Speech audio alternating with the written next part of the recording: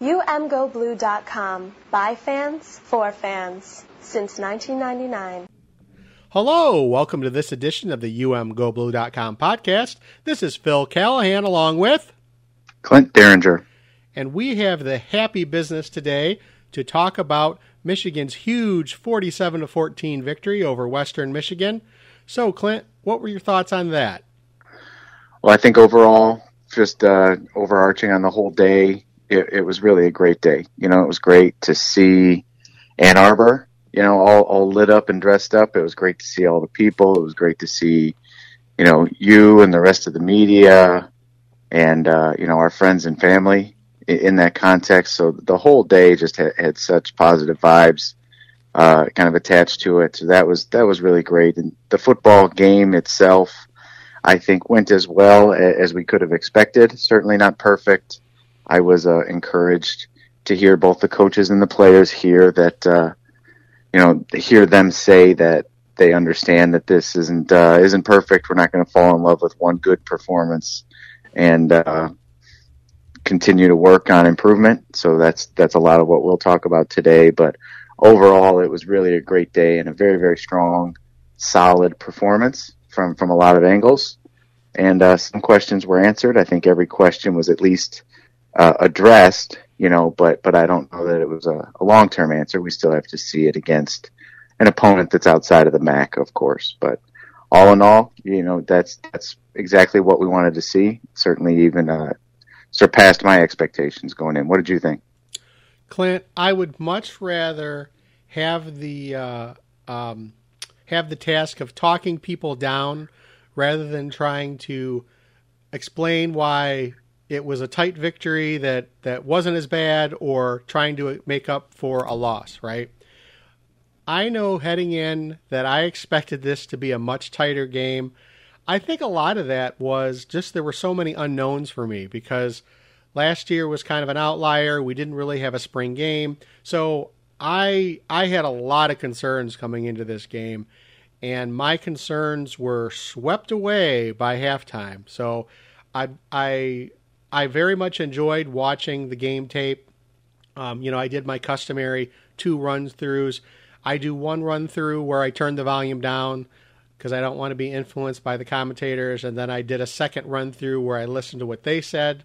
That was interesting. So I was very happy. There were a lot of good things, and, you know, we can't completely throw last year out, but if we ignore last year for a second, this is kind of what we would have hoped for if we wouldn't have had all that badness last year. So that was what I thought. It's like, oh, you know, now we continue with your normally scheduled program. So I was really happy by a lot of things that I saw. Yeah, absolutely. And I as I mentioned in our last podcast, I kind of look at some of our historical seasons and other historical seasons to kind of keep kind of a baseline comparison. And yeah, that's exactly what we would have expected. You know, I mentioned the 2011 team opened against Western Michigan. That game, I think, was the one that was shortened by the thunderstorm, right? They won that game by 24. You know, just going back to pre-COVID levels of normal, the game that I would have compared that to was Army, right? Which was, you know, a heart attack in a box in double overtime and winning by 3. So certainly better than that. So I think that there's almost all positives to take from it, but again, not perfect and certainly nothing to try to carry, you know, into next week. You know, you're not going to be able to throw the helmets out there and everybody just lay down. So as long as they continue to improve on both sides of the ball and, you know, continue to step up and make plays at the rate that they did on Saturday, then it's going to be a successful season. And as great as everything was, or I guess as great as most things on Saturday, you know, really disappointing and worrisome to see Ronnie Bell leave the field like that. You know, that is the worst case scenario for a game like this, where when you look at the final score, Michigan won rather easily, but the biggest impact that may echo throughout the season is the loss of, you know, a guy who showed himself in that game to be a dangerous weapon in many aspects of the game. And of course, you feel for him, and they're hoping for the best. And I think that's one of the things that in watching the broadcast, you were able to see a lot more detail of him being taken off the field, being able to rewatch the play where he was injured, and again, just a lot. If there's one big shadow over the game, it's that. And as great as Michigan looked in all aspects of the game, one thing that I was thinking is that pretty much every prediction I made for the game was wrong, and I love that. I love to be wrong when I'm thinking it's going to be a tight game and there's going to be things we need to worry about. And pretty much everything I said to watch out for didn't happen. I will say that first quarter looked like what I expected. And, I think one of the things that you mentioned is that there was a big change to the Western offense that kind of led to that. Yeah. And I wanted to echo, what you said about Ronnie Bell, just from a personal, as a fan of Michigan, obviously it's heartbreaking, but as a fan of just a kid that has done nothing but be, an absolute stand-up human being and kind of met all challenges head on, that guy, that's one guy it's just heartbreaking to see a major injury happen to him. And then also what a day he was having to that point. He was injured in the second quarter and had already, scored a 76-yard touchdown, made what was probably going to be the catch that was on the highlight reel for, all of the national media that was called back on that OPI when he snagged a one-hander on the sideline, up the right sideline. So, and then the play that he got hurt on was a 30-yard punt return. He was really on fire, and it was just brutal to see. And I hope, and feel confident that Jim Harbaugh was correct when he says he'll be back, that whatever the prognosis is and whatever the recovery is, he will, I'm sure he will certainly attack it, and we'll see him again at some point in the future, whether it's this season or next season. So I was, my heart goes out to him and to his family, certainly. Your point previously about the actual game, yeah, that first quarter felt exactly as you and I had kind of thought that it would. Openers are always kind of awkward, and people are not really feeling the other team out as much as feeling their own team out, figuring out what you've got and how to best utilize the skill sets and the players that you got. And it was close still in the first quarter, close into that second quarter. The offense moved the ball well and looked like they were executing cleanly and looked sharp. But defensively, Western was finding some holes in the zone coverage, and then had exploited a couple deep passes on the edges against man coverage. So it was pretty much what we had expected. And then it seemed like Michigan's defense kind of clamped down where I thought that would happen somewhere in the second half, maybe late third quarter, when I was kind of envisioning the game. It seemed like it happened early in the second quarter. And then yesterday when I was rewatching with my kids at home, I realized, oh yeah, that's when their best receiver got hurt, was early in that second quarter. So, little bit of a caveat there that I think the Michigan defense played well, certainly, surpassed my expectations. I thought that, they'd give up a few more big plays and scores, but, a big part of that, I believe, is that Western's number one downfield threat, was out of the game in the second quarter and did not return. And that took a little bit of the pressure off of some of the coverage on Mike McDonald's defense. One note about that incredible catch by Ronnie Bell. When I was watching the game replay, the only thing it reminded me of was the amazing catch that Charles Woodson pulled off against Michigan State in 1997. It was in that league.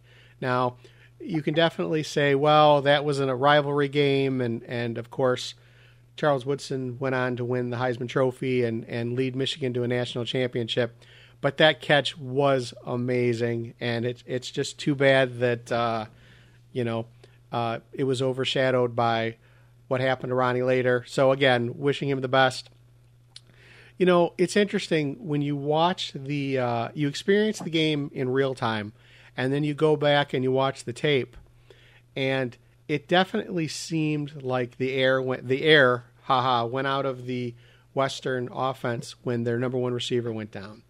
And the other thing that happened is that in the first quarter, it really seemed to me when I broke down the line play that the Western offensive line was doing just enough.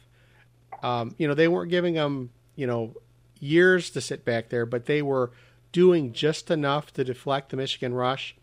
And then from the second quarter on, it was open season on the Western quarterback. Now, what's interesting is that, and the Michigan players mentioned this yesterday, it was frustrating because they really didn't ring up a number of sacks, but they were so close and they were pressuring him so often that I think that definitely had an impact on his performance.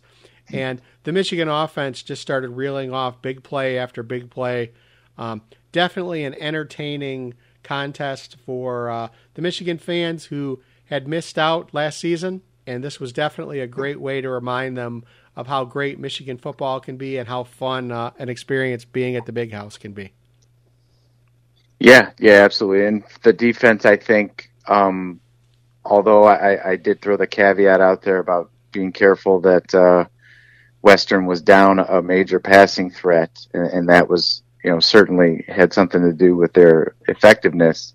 I can tell you this, that Aiden Hutchinson was absolutely unblockable. There were some plays that there were missed assignments that Aiden Hutchinson came free, and I think that got highlighted on the broadcast a little bit. But there were times that he was accounted for, and the offensive line, just they barely got a hand on him. His technique and hand fighting skills really were dominant yesterday, to where there were multiple plays that the offensive linemen went to get into their punch where their hands are supposed to be getting to Hutchinson's chest plate, and they whiffed totally, barely touched him at all, and Aiden was immediately in the backfield. So very, very strong showing from Aiden Hutchinson. I was also encouraged with the run defense. I think it seemed like the base scheme against Western was kind of a 4-2-5 nickel look, right, with Dax Hill going to the nickel cornerback position as an extra coverage guy. So we didn't see we did see some of the odd fronts that we expected to see, but it wasn't what they were in a majority of the time. And for the most part, they still held up against the run game. I certainly wouldn't say that it was perfect. There were a couple plays that they were getting gashed in the third quarter.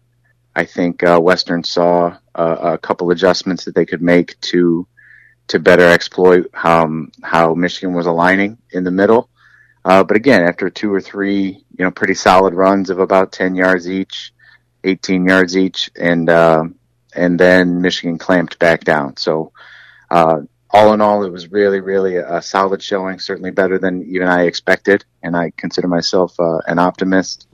And one of the underrated, really valuable things of having a game like that is it seemed like Jim Harbaugh and the coordinators were a little bit quicker to put in the second string, the backup guys, and even the younger guys that are even lower on the depth chart, and get them some meaningful snaps. And I thought that was really, really great. And it happened certainly much earlier than it had in the past. It seemed like in years past we'd be into the fourth quarter in a game like that, and the starters would still be in at the start of the fourth, and you and I would kind of look at each other like, I wonder why that is, trying to make a statement or something, but you're kind of risking injury for no reason. and we always wondered or just hoped that it never came back to bite Michigan from an injury standpoint. But Saturday, it was, a little bit past halfway into the third quarter when really the benches started to clear and you got those guys into rotational playing spots against Western starters. So that was really valuable experience, and I think that's a very, very encouraging difference from years past from Harbaugh. Speaking of backups, much was made that we got to see J.J. McCarthy, but again, it's interesting to me that Cade McNamara had a very solid game. He ran the offense, and Michigan was in complete control, right? And I was excited to see J.J. McCarthy, but the reason I mentioned how I break down tape is kind of to put in context just the ranting and raving of the announcers about J.J. McCarthy. Now, listen, I love all our players. I think they're all great.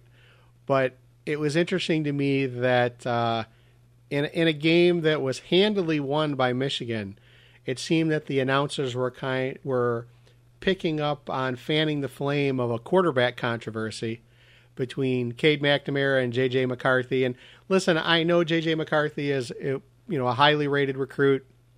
And yes, it was an amazing throw. And yes, he has incredible arm strength. And that's all true, right? But what's interesting to me as somebody who's watched, Michigan football year in and year out, the first thing that struck me in hearing their proclamations was, who had a really strong arm? Joe Milton. Joe Milton made some amazing throws in practice that we had seen. And again, not to dismiss J.J. McCarthy as Joe Milton, and all good thoughts to Joe Milton as he takes over the job in Tennessee as the starting quarterback. But it's just the hype was a little much, and I've already picked up that many fans have picked up on that and are already clamoring for a quarterback change. And I just, it's the Michigan fandom. There's always going to be somebody better.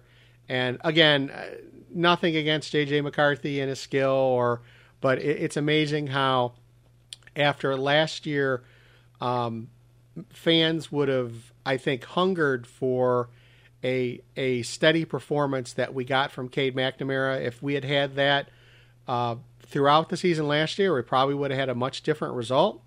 And again, it's on to the next shiny rock. Yeah. I mean, that it's just an unfortunate search for drama sometimes, and I don't have a whole lot else to say than that, but it affects, I think, the folks in the fan base also. I think I responded to one particular observation that was, we haven't seen a throw like that since, back to Chad Henne or something of that sort. And I was like, I remember specifically the throw from Milton to Giles Jackson in that Rutgers game in 2019 that kind of made my eyes pop out. So the athleticism is notable, and it's certainly something that is exciting as a Michigan fan, especially for the future. But I think it was also clear that Cade McNamara right now is a better facilitator for the offense. And I am encouraged that McCarthy looked like a very, very good number two as a backup, and that the future is very, very bright. So it was all positives from what I saw from J.J. McCarthy. Couple throws that were off the mark, but you want those to happen in a blowout against Western Michigan on a beautiful day in Ann Arbor in September. So I'm glad that he got in there and can work through those and can continue working on what he saw in film. But I don't think that it's any question right now that Cade McNamara was very, very, very efficient in executing the game plan that Josh Gattis had put together. And, and it resulted in a lot of points early in this game. So I don't know why anybody would be trying to create some type of controversy other than just needing some drama to write about. Yep. And it was nice to see not only did Michigan get their second string quarterback in, they actually got their third string quarterback in. So it's always nice to see the guys who put work in every day at practice get some reps on the field. And the most important thing is that the game was well in hand. And as you mentioned, in past years, Coach Harbaugh would be slow to get the backup some reps. So it was nice to see that. The main thing I took away from the game, other than, wow, what a nice feeling to leave the stadium, looking up at that scoreboard, was that Michigan had talked all in the camp about wanting to run more, wanting to establish the run. And, man, did they ever. So it was nice to see that it appears that Michigan has a number of weapons. And it was nice to see that, the big plays. And I think that was, big run plays, big pass plays. It struck me in watching the game that, man, what a highlight reel. So it was just, again, I just feel like it swept away a lot of the bad feelings of, we've all been cooped up with COVID, and last season left a bad taste in everyone's mouth. And again, you mentioned Aiden Hutchinson just being a beast on defense, just a beast. And what was interesting to me in watching some of the game tape is, and this is one time I agreed with the announcers, there are a few times he wasn't accounted for. And, it's interesting when you're on the offensive side of the ball, that has to be one of your priorities in every huddle is who has that guy, right? And there were also some interesting things on the Western defense where, they had some interesting coverages. And so, again, I think that you're going to see first game jitters and first game adjustments from both teams, mistakes. But, man, Michigan didn't have very many mistakes.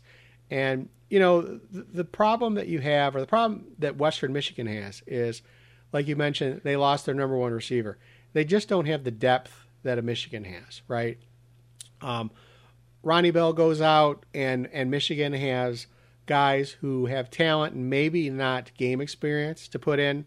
A team like Western Michigan needs everything to go their way, and their quarterback losing their his number one weapon definitely had a major impact. So the other thing that I was surprised by is that the Michigan coverage. I was watching the defensive backs. There were a couple times where they let guys get away, but so far so good. I mean, for a first game of a new defense, I was pleasantly surprised. I mean, there's things they need to work on, but I wasn't. I really expected more difficulty, and again, they seem to. The defense seems to be up and running. I mean, it has a long way to go, and Western wasn't nearly the test that we thought it would be. But one thing that surprised me, and I said this heading in, and again, I guess Western needs to be who they are, but Western sure gave the Michigan defense a lot of time to align and be ready, right? They didn't really press the tempo, and that's something I think I would have done, right? But again, hey, it worked out for Michigan, and again, next up, Michigan has a lot of things to look forward to, and I think fans have a lot to look forward to moving forward.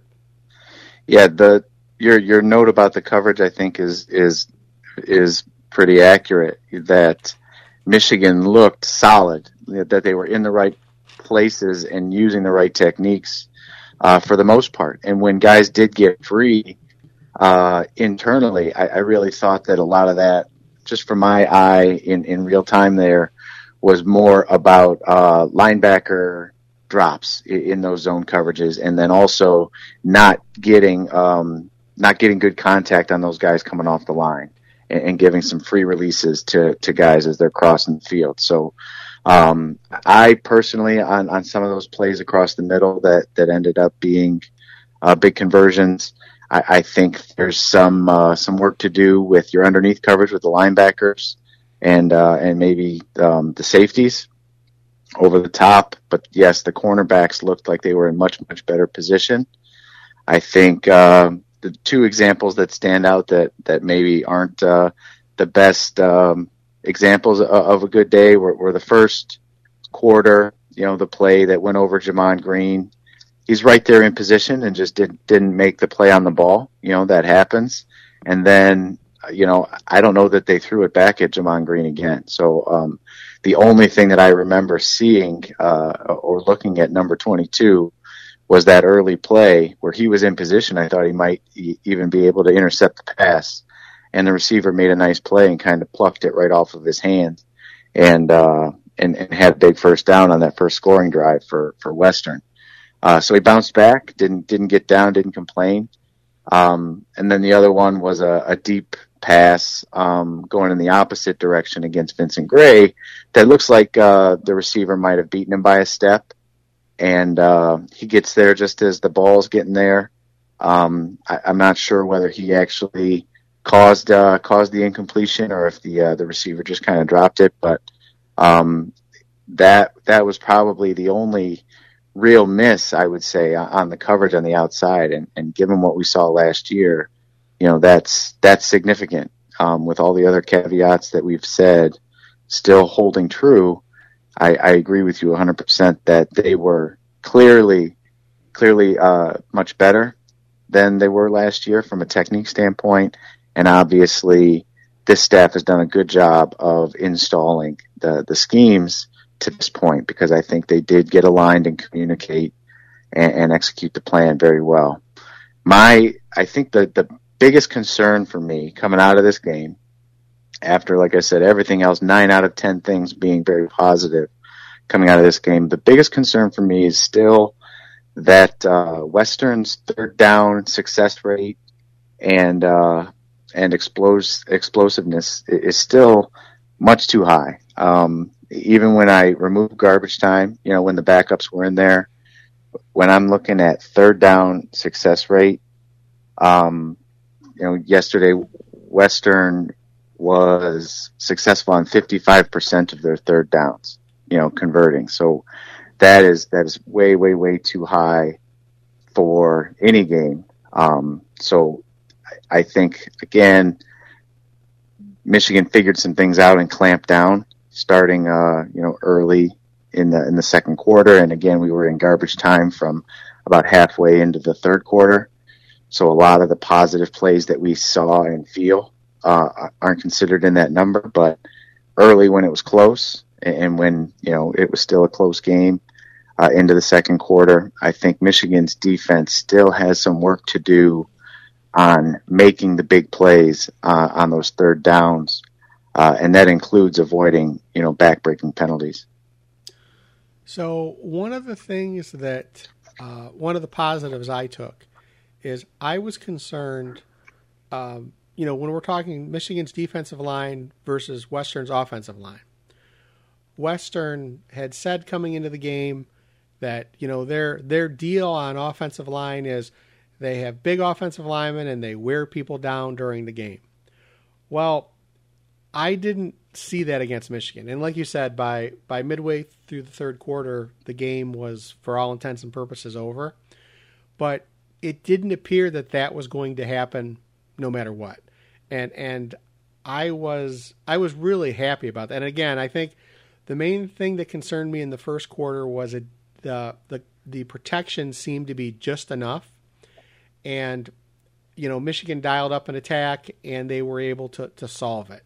So what will be interesting for me is, what's my big negative from the game? The big negative is Ronnie Bell, and, and I think we can both agree on that.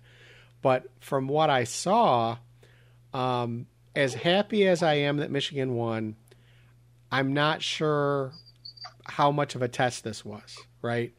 And nothing against Western. I mean, I know they put in, the maximum effort, but the way the game went with the big plays, Michigan was able to take them out of what they would have wanted to do.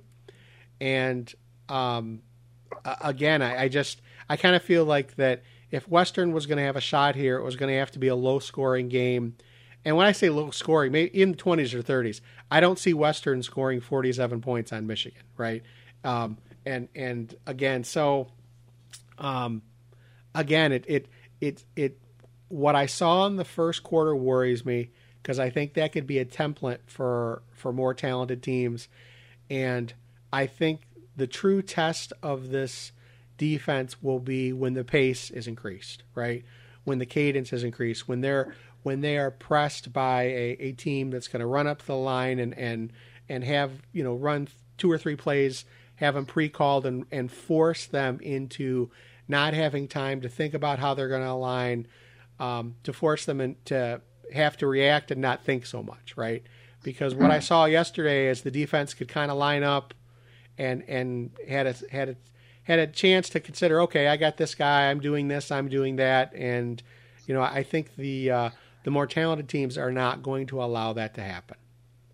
Yeah, I certainly can agree with that, and I think on the positive side, we'd be remiss if we didn't at least acknowledge that not only was Michigan's commitment to the run game kind of realized and backed up in action, but also, the running backs, what we heard about Hassan Haskins and Blake Corum being kind of 1A and 1B, certainly looked the part yesterday. I think Blake Corum absolutely was night and day different as a runner with the ball in his hands and as a receiver yesterday than what we saw in his freshman year last year. So the development of Blake Corum, certainly a hat tip to him and his personal off-season work. And I think Mike Hart, being the new running backs coach, certainly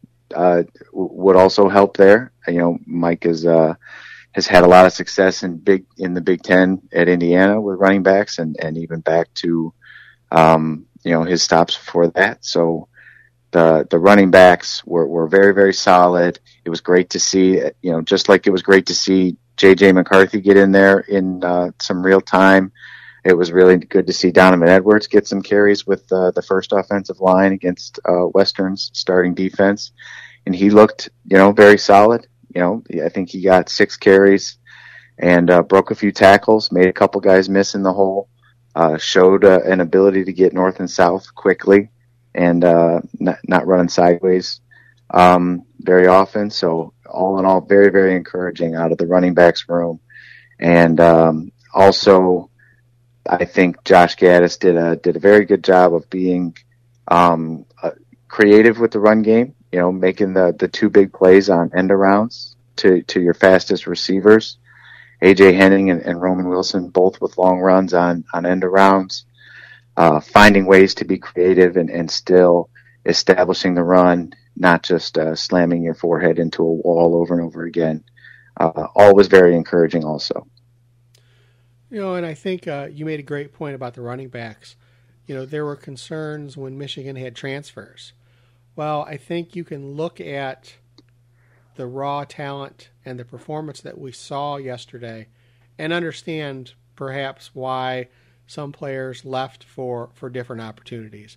And that's not a criticism of them, but I think that, in the off season, there's a lot of hand-wringing, right? There's, oh, we lost so-and-so. Why did they leave? Oh, what's going on? What's wrong?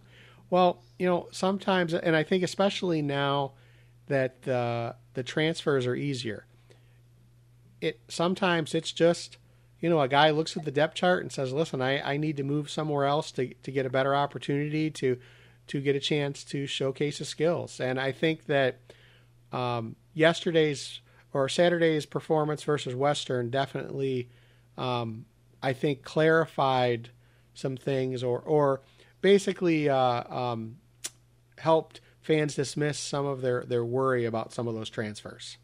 Yep, I agree with that. And specifically Charbonnet out in UCLA is really having a great start to his season, and that's really great news. I'm happy for him as a player to be successful, but I still don't know exactly where he would have been in the mix here if he was still in the running back room, and I'm glad that it seems like it's worked out for everybody to this point. So I'll take that for what it's worth, and and look forward to seeing big things out of the very, very interesting and diverse backfield that we've got here, kind of a thunder and lightning dynamic setting up.